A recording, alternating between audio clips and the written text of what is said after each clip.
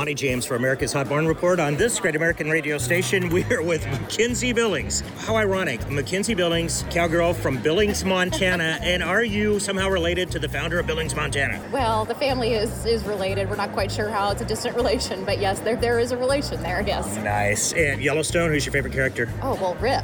Heck yeah. Do you think I look like Rip a little bit? Oh, absolutely. Oh, thank you very much. Next up, Hollywood.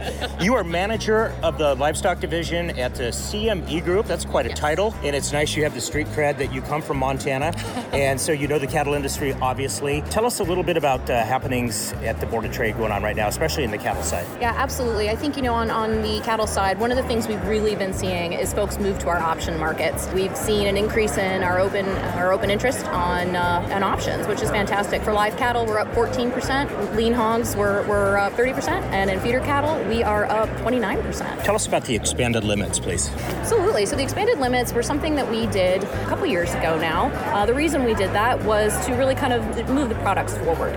We were receiving some feedback from our buy-side clients that they wanted some more consistency with the way limits were occurring. So that's what we did. We took their feedback, and it's been something that has worked out well for us and has kept that client base in the market, which is great for the other side, for the producer, because the producer needs somebody to come in and take on that risk, and that's what those guys do. So we really have been pleased with the limit expansions, and we haven't really hit limit, which is also great. The other thing that we did when we implemented the variable price limits was we started tying the markets together.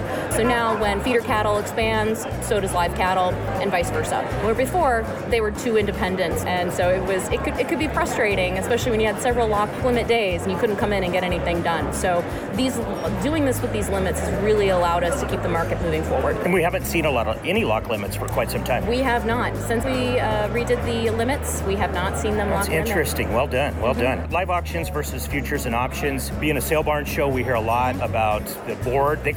All sale barns call it the board versus cash auctions. And tell us a little bit how they complement each other, if you would, please. At the end of the day, the futures market is supposed to be doing what exactly is happening in the cash market. So what's important, we call it convergence, and that's what makes these products really work as a risk management tool. So it's important that the two of them really complement one another as opposed to compete against one another. Tune in and turn on to True Price Discovery on the Hot Barn Report on this great American radio station, or hit hotbarnreport.com. It's almost unfair, but we have a direct line to some of the nation's hottest sale barns. Prussia Livestock, Lamoni Livestock, Stockman's Livestock, North Platte Stockyards, Crawford Livestock Market, Lemon Livestock, Bassett Livestock Auction, Moobridge Livestock, and Platte Livestock Market. See what's cooking across America's top feedlot and cow-calf states and have a little fun along the way. I'm your huckleberry. The Cattle USA Hot Barn Report on this great American radio station.